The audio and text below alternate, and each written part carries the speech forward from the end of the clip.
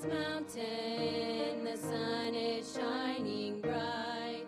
My heart is filled with gladness.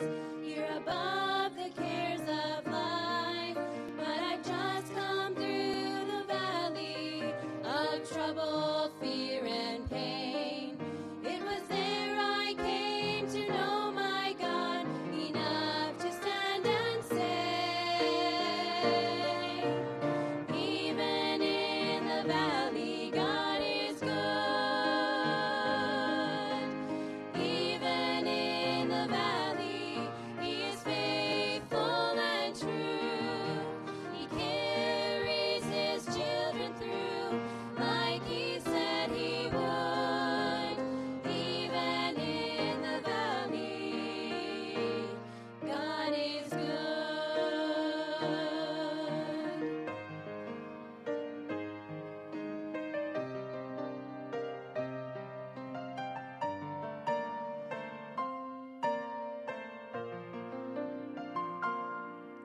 This road of life has led you to a valley of defeat.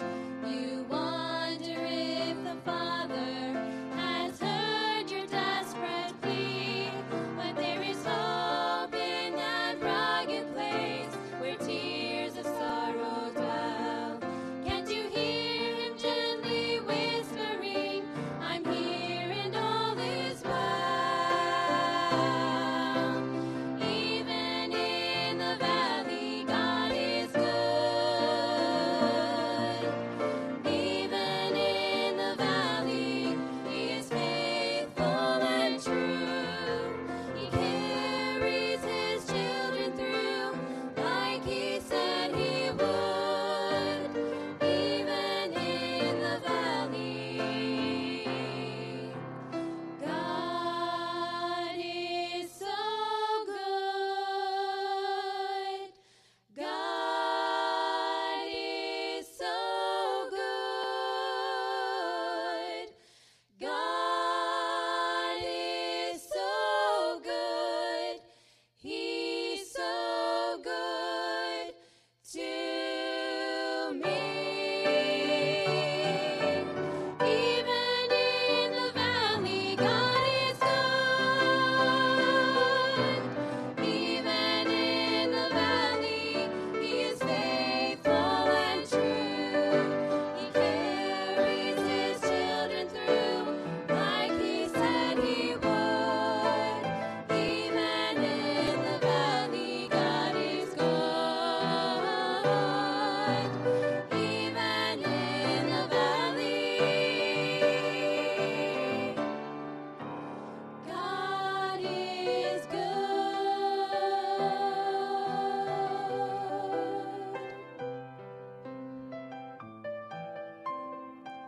God is good.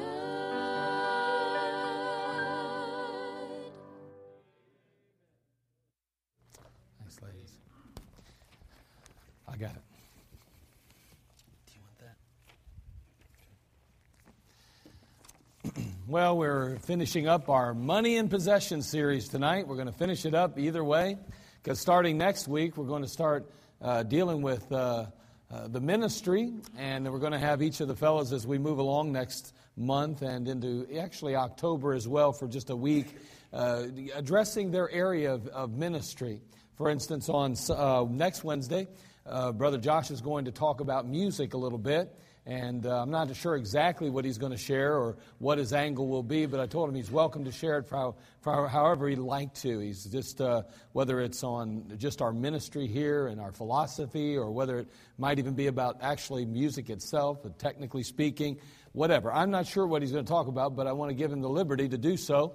And then the following week, we're going to talk about, Brother Kavanaugh's going to get up and talk about the youth ministry and just then things about that. And then the following week, Brother Brad, he'll be up. And then a couple of weeks later, Brother Josh will be back up with the bus ministry. So we'll have the Sunday schools with Brother Brad, and then finally close it out with the bus ministry with Brother Josh. So anyway, over the next few weeks, we're going to have an opportunity to learn a little bit about the ministry. And that's important, and that's good. And certainly want you to be a part of that and understand what we're doing, why we do it, those kind of things. And I'm sure we'll get a little bit of everything on those nights. Now, again, it's limited time, but it'll be worth your time, and it'll be worth being a part of it. Now, let's go ahead and close this out tonight, money and possessions. And we've been addressing and dealing with money and possessions for quite a few weeks now. And we talked about our perspective concerning money and possessions. We looked at our position concerning money and possessions. We asked some questions along the way. We said, do I have to be poor to please God? And we, of course, learned that's not the case at all. We said, at what point does money interfere with my relationship with God? And we spent some time addressing that and dealing with it. And then last week we started talking about some things that are far more important than money and which money cannot buy. And at that point we said, well, wisdom was one of those things. And then we said a righteous life was one of those things. And we said a good night's sleep was one of those things. So some things that are far more important than money, which money cannot buy, well, wisdom, a righteous life, and a good night's sleep. Tonight we're going to finish that up, and then we're going to go to another question, and we're going to ask the question, what are the proper attitudes I should develop toward physical possessions? And we're going to close it out with that tonight. So let's have a word of prayer, and then we'll move along. Father, we come to you. We thank you for this evening. We thank you for the opportunity to gather together. Lord, again, we need this encouragement as we draw closer to your return. Lord, the days in which we live are not going to get any better, it doesn't seem. And Lord, as they grow near to your return, we ask, Lord, that you'd help us to be encouraged. Lord, that we would be exhorted, that we'd be instructed and inspired, Father, in your word, that we might stand strong in the midst of these days. Father, we don't want to fail you and we don't want to falter in any way. So help us, Lord, to just be strong in the Lord. And Lord, help us to know your word and to apply it to our lives. And then, Lord, to share it with others. We love you. We need you tonight. Speak to our hearts, even in this area of finances, an area that is so awfully important to you. We thank you in Christ's name. Amen. And so, as we talk about some things that are more important than money and that money can't buy, number four, I should say, is God's Word. But I'll tell you what, when we think about the Word of God, we got to think about something that's much more valuable than money. And much more valuable, it's something money can't buy, actually, when it's all said and done. I mean, there were times throughout history, in the Dark Ages, when you couldn't get a Bible if you wanted one.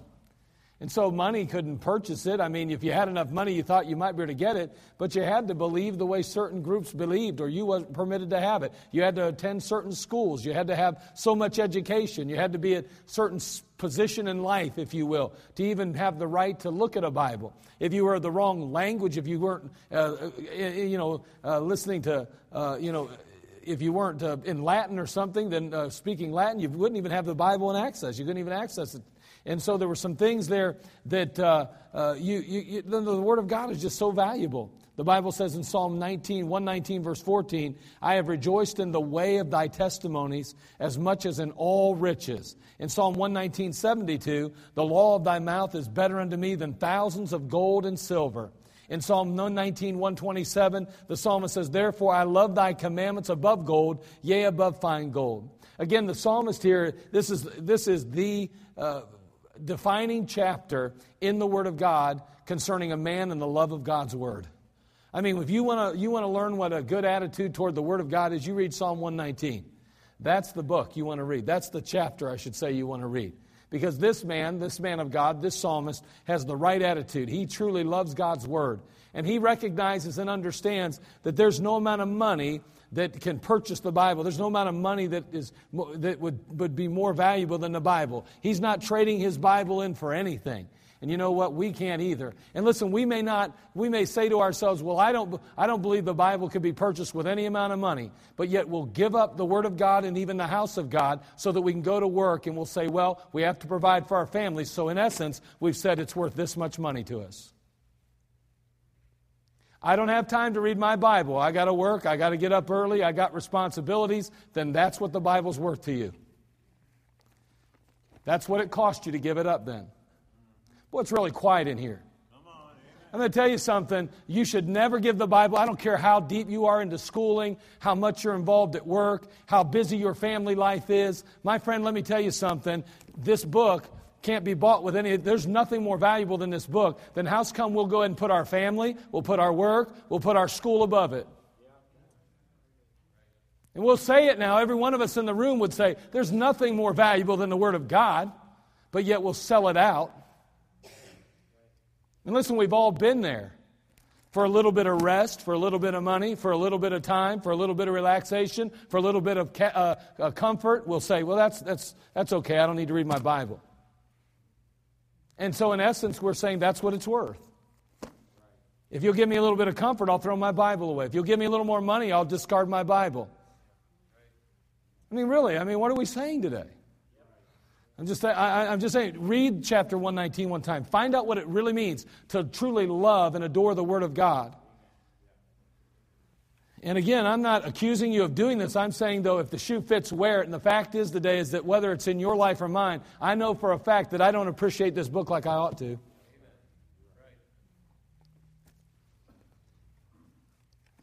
Someone says, well, I'm trying to read it. Stop trying and just do it. Just get doing the thing, man. We're always talking about trying. Listen, I bet you tried to get out of bed this morning, and you did. You tried to go to work this morning, and you did. You know what I'm talking about? You tried to make breakfast maybe this morning, and you did. How's come it is when I try to read the Bible, I don't?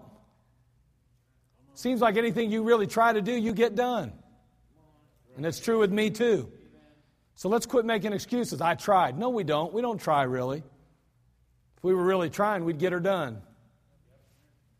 I'm telling you, the Word of God, that's something that's more valuable than any amount of money, and you can't purchase it with money. Boy, I tell you what, we are blessed in America. We got Bible after Bible after Bible available to us. And yet we read it less and less and less than any time in history in our country. Well, take that back. Back in the 1700s, they were pretty wicked and sinful too. If you know anything about our history, there had to be a great revival in the 1750s that awakened this country of ours. So maybe they were just as in bad a shape as we're getting. But God's Word, wow, how powerful is it and how necessary is it and how valuable should it be to us? Not only that, but let's talk about another one that's more valuable. We think about, again, some things that are far more important than money, which money cannot buy. Good health. Your health. Well, I'll tell you what, there are people that would spend every penny they had just to add another year of life to their life. Give every penny they had to be able to get up and be able to walk again. Every year they'd spend all they had to get rid of that terminal disease that is eating them away inside. People that have chronic pain would give who knows how much money and everything they possess to be able to alleviate that pain and to be once again able to function properly like they used to. Money doesn't mean anything when your health is failing. Doesn't mean nothing. The Bible says in Luke 8:43, and a woman having an issue of blood 12 years, which had spent all her living upon physicians, neither could be healed of any. Man, she had a problem going on here, an issue of blood, and for 12 years. She spent everything she had trying to overcome it. And let me tell you something, when you're not healthy, when you don't have your health anymore, you would spend any amount of money if you could just get it straight. If you could really be healthy again. I'm telling you, good health. Boy, I'll tell you what, you ought to thank God for every bit of health you got. I ought to thank God for every bit of health. And you say, well, you don't understand. I still got some pains. It could be worse. You're here tonight, aren't you? Boy, I'll tell you what, you're doing better than a lot. I'm just saying we've got to recognize how valuable what we hold in our hands with our health. Even if we're not perfectly healthy, we have many times enough health that we could be doing something great for God and we can be enjoying life with it.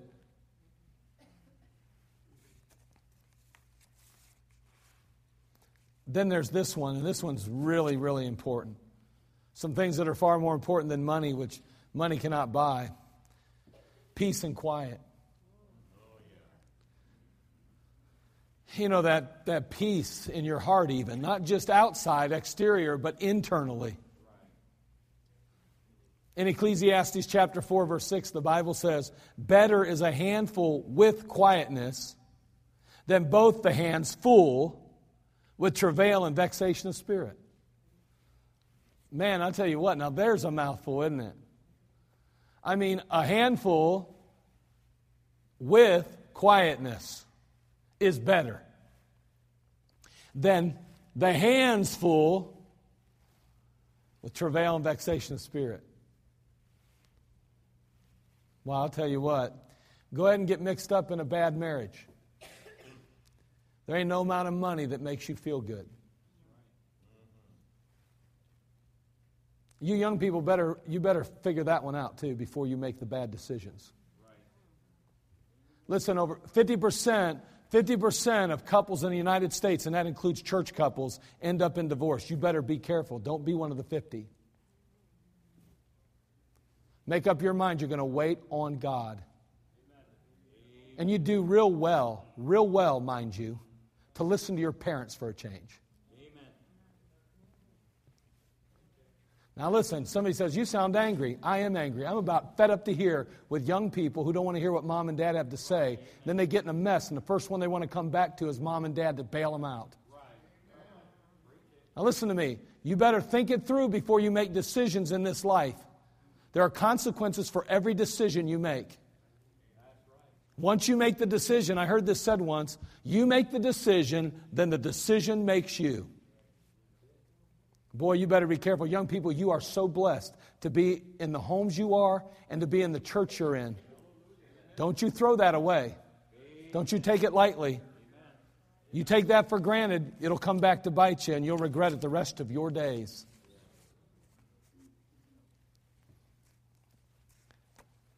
Now I feel like the old guy preaching to the young people. Remember how when you was a kid, you'd think, that old preacher, he don't know what he's talking about. And there's a few of them over there thinking that right now, probably. Think what you want. Do what you want. You're going to anyway. But the consequences are real. Proverbs 15:16. Better is a little with the fear of the Lord than great treasures and trouble therewith. Wow, how important is it that our homes center around Christ? Man, there is something about a Christ-centered home and the peace and the serenity that comes from that can be found no other place, no other way. But we need Christ at the center of our homes. I mean, you know, tonight, here you are, you're in the right place. And I want to encourage you parents and even grandparents, let's keep Christ at the center of our homes. Because when He's at the center, there is peace. Because God is not the author of confusion. And if He's at the center, then our homes have peace in them. I'm not saying there won't be problems and troubles from time to time. But boy, I'll tell you what, when you come home from work, sir, you come back from wherever it is, you walk in that door and you say, I am home, sweet home, baby. I mean, there ought to be something that says, I can't wait to get home. And you know what? That happens when the Lord's at the center. Then I think of Proverbs 17:1. Better is a dry morsel and quietness therewith than a house full of sacrifices with strife. Boy, I'll tell you again, it's not the amount of money you've got that's ever going to bring happiness and peace to your home, quietness. This idea that if we just had more money, if we just had better things, if we just had more stuff, we'd be happier. Talk to anybody that has anything, and they'll tell you, trust me, it's not. And it's easy, and someone says, it's easy for you to say that, because you got it. But I'm telling you, you know what? We can learn one of two ways in life. The best, three ways, really. I'd say three. You can learn, we often say the hard way or the easy way, but the truth is you can learn the hard way, obviously, which is yourself. Make your own mistakes all the time. Bang your head against the wall long enough, you finally realize you're not going through. Or you can learn from, we say, the mistakes of others. And here's what I believe. I believe you can watch others' lives and learn what to do, and you can watch some lives and learn what not to do. Okay, now see, that's a big thing in my life, okay? I was taught early on, just like you were, that, why make the same mistakes as others? Learn from their mistakes. Well, I also got thinking, as I went through life, I'd watch people and say, man, you know what? That's what I need to do. Then I'd watch other people and go, that's what I don't need to do.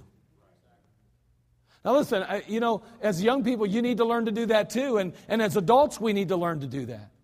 We watch situations and we see circumstances and we see families and people and couples and everything else. Man, you're watching lives and you say, now, That's what I don't want to do. But that's what I do want to do. I'm just saying, you got to think it through. Take time. But this quietness and peace thing, boy, I'll tell you what, I'm watching lives, and money has nothing to do with this one. The amount of accumulated things doesn't seem to bring any quietness, peace, contentment, or purpose in the lives of people today. Because the Bible said a long time ago, better is a dry morsel and quietness therewith than a house full of sacrifices with strife. And in Philippians 4, 6, and 7, we know the verse. You might even have it memorized possibly, but it says, be careful for nothing, but in everything by prayer and supplication with thanksgiving. Let your requests be made known unto God. And the peace of God, which passeth all understanding, shall keep your hearts and minds through Christ Jesus. Now listen, I want you to understand, that passage is a little bit misunderstood a lot of times. I want to clarify one aspect of the verse, because I do think sometimes we misunderstand it. It says, be careful for nothing. Of course, we understand that to some degree, I think. I'm not sure we always do, but I think we get it. But in everything, by prayer and supplication. We say, well, yeah, you go to the Lord in prayer, and let your requests be made known unto God, and the peace of God, which passes all understanding, shall keep your hearts and minds. I want the peace of God that passes all understanding. Can I tell you that most of the time we read it and we live it the way I just read it? But I left out a very important phrase, with thanksgiving. Do you realize that there's not one thing in our life that we shouldn't be thankful for? Now listen, that's a tough pill to swallow sometimes. That's a real tough pill to swallow. But see, the God of heaven is not taken by surprise. And it's difficult. I know, as a young preacher, and even now sometimes, I preach things and I think to myself, do I really want to say these things? Because then it puts me in a position that if God does this, then I have to act right. This is one of those passages that's tough. For a preacher to stand up and say, well, guess what? But in everything, by prayer and supplication, with thanksgiving. And to say, you've got to be willing to thank God for every situation, because then and only then will you understand the peace of God. Till you can thank God for a tribulation, a trial, before you can thank God, before you can experience the peace of God that passes all understanding, you have to be able to thank Him for it. That's what the passage teaches. I have firsthand experience with this years ago. I don't have time to go through it, and I don't have time to explain it again, but in the past I've shared situations where I thought I was going off to war, and I'll be honest with you, I didn't really think that was a good deal with a baby on the way. But I had to get to the place where I could thank God for the opportunity to go as a missionary and reach people with the gospel, and the very moment that I was able to thank God for it, boom, just like that I had peace. I can't even explain it to you. Before that, I'm praying 3 times a day. Before that, I'm fasting every day. Before that, for 2 solid weeks, I got this nasty feeling in the pit of my gut of what happens if I get called up, which we were waiting on the phone call, they told us, to go on out there and prepare because we're going over. And all of a sudden, man, God did something, but that Thanksgiving thing's so important. Quietness and peace. You know why most of the time we don't find quietness and peace in difficult times? Because we've never learned to thank God. That's really the real essence of it. We can't accept it. And so we have no peace in our hearts. Now, that's not the lesson. I got to move on. But that's important stuff to understand. This is a room filled with good people. I believe godly people. People trying to please God with their lives. You know, just because we're trying to please God doesn't mean we experience peace in our lives, though.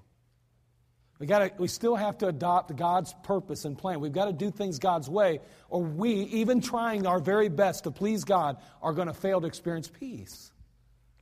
And it's not always easy, because that flesh wants to get in there and sometimes even kind of question God and say, you know, obviously you're making a mistake, Lord, because I definitely know better than you do on this one. That's just human nature. I just want to encourage you to be very close to the Lord and walk with Him the best you can, and to really search His Scriptures and know that He is good. Like that song that we just heard. That was a tough song. I know I heard some amens and stuff, but I'll be honest with you, that's a tough song. I mean, those are tough things.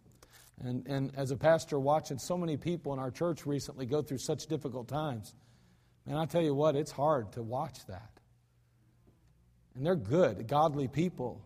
many of them, and I look and think, wow, man, they are good Christians to be able to deal with that, face it. I find myself sometimes saying, Lord, when I'm in that spot, help me to be as faithful, to love you like they do, and to accept things the way they've accepted it. What an example many of them have been lately. Now, let's ask the question, what are the proper attitudes I should develop toward physical possessions? So we're going to hit this flying, okay? Here it is, because I got to finish this, because next week, Brother Josh is on with music. I'm anxious for that. I'm looking forward to that. First of all, be content with what you have. Be content. What's the proper attitude I should develop toward physical possessions? Well, be content with what you have. Again, that one's a lot easier said than done too, isn't it? I mean, let's face it. I mean, you go out and you buy a car. And then you come to church and you see somebody else's and you're thinking, man, I like that one better than mine. I mean, honestly, the temptation is all around us all the time, isn't it? You know, I mean, it's so difficult. I mean, think about it. I'm just going to make it where the rubber meets the road. Two young people get married, and it isn't long if some certain little things happen in their marriage if they're not careful. If they're not careful, they start looking around and go, wow, that one seems better than mine. I'll tell you what, you start thinking like that, you got problems. You better be content with what you have. I mean, to be content is not to like grudgingly resign yourself to accept your state of life. Well, okay, I'm content. Oh, then my job's just great. I'm fine. No, really, God's good. God's good. You know, that kind of, it's not just to grudgingly resign yourself to the fact or to your state, but to rest. I mean, to truly be satisfied, resting in the Lord's provision, realizing that what you've been given is a blessing from God, and that if that is what God's given you, it is good enough. It's all I need. I'm content. This is good. Right where I'm at. Now, I'm not saying that you can't have somewhat of a holy dissatisfaction with things. Man, I want to do better, or I want to get further, or I want to be promoted, no, that's not what we're talking about. We're not talking about not being competitive. We're not talking about not wanting to advance, or just, I'm content to not make any money. I'm content to just, go beg on the street. I'm content to just, have a pair of tennis shoes that have holes in them. I'm content. No, that's not what we're talking about. Don't misunderstand what he's talking about here in the Bible. Contentment isn't about have no drive, no desire to better yourself. That's not what the issue is. The issue is when you are doing your very best, filled with the Spirit of God, and you end up at this place, this is good enough. This is where you belong. It's okay. You don't have to say, boy, I'm terrible, I'm bad. No, I'm content where I'm at. I'm all right. We don't have the biggest house on the block, but that's okay. We're working hard. We're doing our very best, and that's what I'm talking about. And you don't have to have the nicest car, and you don't have the nicest suit. You don't have to have the I don't know, whatever you want to call it, picture perfect family, so to speak, whatever. Man, just be content where God's placed you. And you say, well, I don't like the job I'm in at the church, or I don't like this position, or I wish I was doing this. Man, this aspect of contentment goes across every divide. It deals with every situation in your life. Boy, we got to be careful. And there's nothing wrong with striving to better yourself and to do more for God, or to become more on behalf of the Lord, and to be a better husband, to be a better wife, to be a better employer, to be a better employee, whatever. That's fine. That's all good. But boy, be careful that you're not discontented, because that's a miserable place to be, and that is a place that dishonors God. Because it shows up on your face all the time, and it shows up in your attitude all the time. And boy, I tell you what, you want the world to follow after Christ or to be drawn to Jesus, it will not be with a discontented attitude or heart. That's not going to draw them. They're going to say, man, if he can't meet your needs, then why would I want to trust him?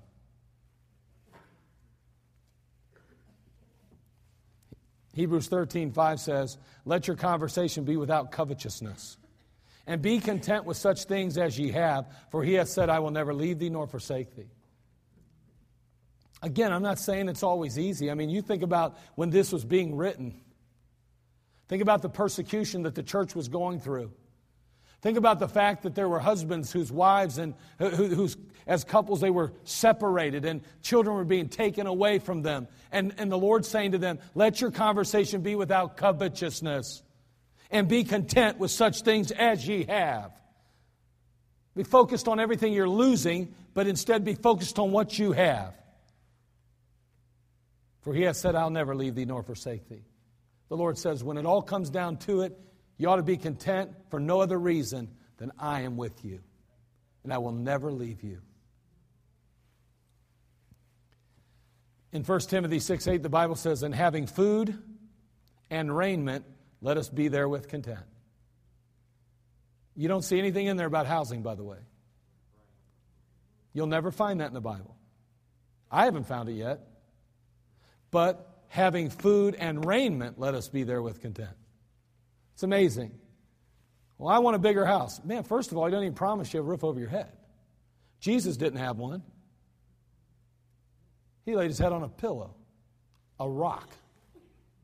I'm just saying, sometimes if we're not careful, we think God owes us something that he doesn't promise us. Now again, I'm all for having a house. When I go home tonight, let me tell you something, I can't wait to jump into bed. I'm going to just sit there and go, ooh, thank you. This feels so good. Listen, I'm all for that. But I think sometimes we got to be careful because our expectations and what we believe that we deserve don't measure up to what God has provided, and that breeds discontentment in our life. Boy, it's tough. And I'm not saying it's easy at times. Some of you have gone through some bad situations, difficult circumstances, have lost loved ones, family members, and friends, and those things are hard to accept and to deal with, but we have to learn to be content in the midst of it because he'll never leave us nor forsake us. We have Jesus. Be content with whatever state we find ourselves. We know that in Philippians 4:11. Not that I speak in respect of want, Paul the Apostle said, for I have learned in whatsoever state I am, therewith to be content. Boy, it's something we have to learn then, isn't it? Contentment is not something that comes natural in this flesh then. Paul says, not that I speak in respect of want, for I have learned. I'm not talking to you today, Philippians, he's saying, out of want. I'm not telling you what I'm telling you because I need something from you because I want so much. No, I've learned that whatsoever state I am, therewith to be content. I've had to go through some difficult times. I've been out in the sea. I've had my back whooped a bunch of times with probably like a cane-like instrument. He's been beaten. He's been left for dead. He's been stoned, and he says, I have learned in whatsoever state I am, therewith to be content. What else? Proper attitudes, moving quickly. If and when God blesses you physically, don't forget him. You say, what's the proper attitude I should develop toward physical possessions? If and when God blesses you physically, don't forget him. Now we could go to Deuteronomy 6, 10 through 12. We could look at Proverbs chapter 30, 7 through 9. What we're going to find is that in the Old Testament, it was not uncommon for the children of Israel, when God began to bless, for them to forget him. Matter of fact, God even prophesied that they would do that. See, God is so aware of our human nature. He knows exactly how we respond to things. We act sometimes as though God doesn't get us, but he gets us better than we get ourselves. He knows us. And so he warns us ahead of time, and he warned the children of Israel. And he said, listen, don't forget me when you're on that other side. Don't forget me when you cross that Red Sea and ultimately end up over Jordan and in the Promised Land. Don't forget me after I've done all these things to drive out the inhabitants and give to you these wonderful homes and these stalls for your cattle. Don't forget me then. And they did. And then he goes in Revelation 3:17, because thou sayest, I am rich and increased with goods, and have need of nothing, and knowest not that thou art wretched and miserable and poor and blind and naked. And we see the church in the New Testament as we come to a close of the church age in a place where they've forgotten God because of their prosperity. Revelation 3:17. So let it not be you and I tonight. Let us not forget the God who prospers us. And let's be honest tonight, that we can be here in a place like this and wear the clothes that we wear and drive the vehicles that we drive and go home to the places we will go home to, even if we have what appears to be just 2 nickels if we're lucky to rub together, we are more blessed than 90% of the world today. I mean, what we have in America is beyond comprehension. People that are on assistance have more than 90% of people in third world countries. It's just amazing of the prosperity that we have in America, and we've come so accustomed to it that we don't appreciate even the least of things. So let's be very careful that we are content, yes, but that also we don't forget God when He blesses us. Then, a third one, realize that if God takes all your wealth away, it should not affect your relationship with Him. Again, it's a principle that we have to learn. We learn it from Job. Job chapter 1, verse 20 through 22. I mean, we know that Job says, the Lord giveth and the Lord taketh away. Blessed be the name of the Lord. And the Bible says, in all this, Job sinned not nor charged God foolishly. Man, if He takes everything, all of our wealth away, it really should not affect our relationship with Him.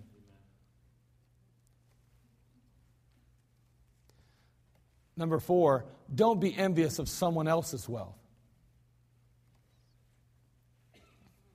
It's very tempting at times to say, boy, I wish I had his money. I wish I had her money. Boy, I wish I had his house. Boy, look at that car he has. I wish I had his car. You know, our children hear those things, see those things. And then what we teach them basically is that we've been shortchanged. Somebody else has a lot better than we do. And yet we're the one that has God on our side. So our God is letting us down then. We don't want our children to learn that. We want them to learn that, man, God is good, and we don't need what someone else has. We've got what God's given us. And what God has given us is sufficient, and it is good, and it is more than we could ever deserved. Boy, that's what they need to learn. Also, stay away from get-rich-quick schemes.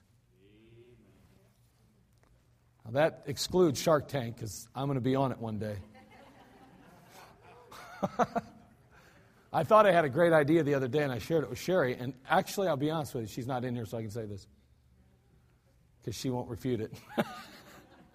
She actually thought for a second and went, huh. And I knew I got her. I thought, hey, it is a good idea. And then she went, I think somebody's already figured that one out. I was like, great, thanks a lot. And then, of course, I think I talked to Mark. He said, yes, somebody's figured it out.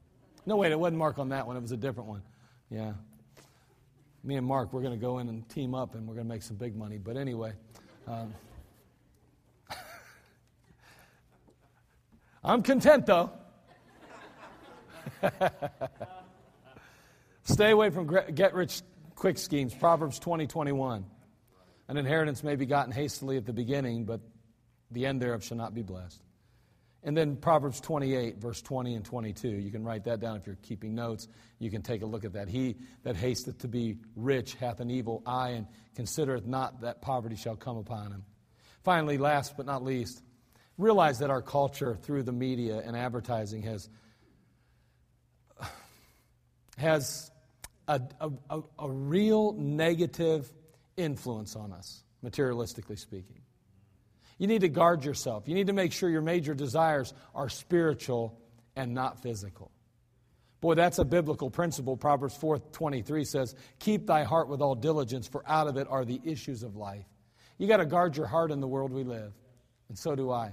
Because everywhere we turn, they're telling us how you can't possibly be happy without something. You got to have it, or you just won't be complete. That's what advertising creates a hunger and a thirst. That's what the goal of advertising is. Advertising's goal is to tell you you're missing out on something that you need. I want you to realize what you're missing. You need this. And you go, man, I do need that. You didn't need it just 5 minutes ago, but you need it now. Because that's what advertising does. And that's what our culture does. The culture says, man, you can't be happy without this stuff. Money, possessions, this or that. Be careful. Guard your hearts. And I'll do my best to guard my heart too. Because listen, we're all susceptible. And we're simply flesh and humans. And boy, the world does have a pull on us. We have to make sure that we are rooted in the Word of God, grounded in that book, and allowing the Holy Spirit of God to work in our lives. Otherwise, we will just be taken by the winds and waves of this world. We'll be just, the current of the world will just carry us away. And we certainly don't want that, do we? You wouldn't be here tonight if you wanted that. You want what God has. So let's work at it. Let's just be very aware of how the Lord, how the God of this world is working to try to manipulate our minds to follow after Him instead of the God who saved our soul.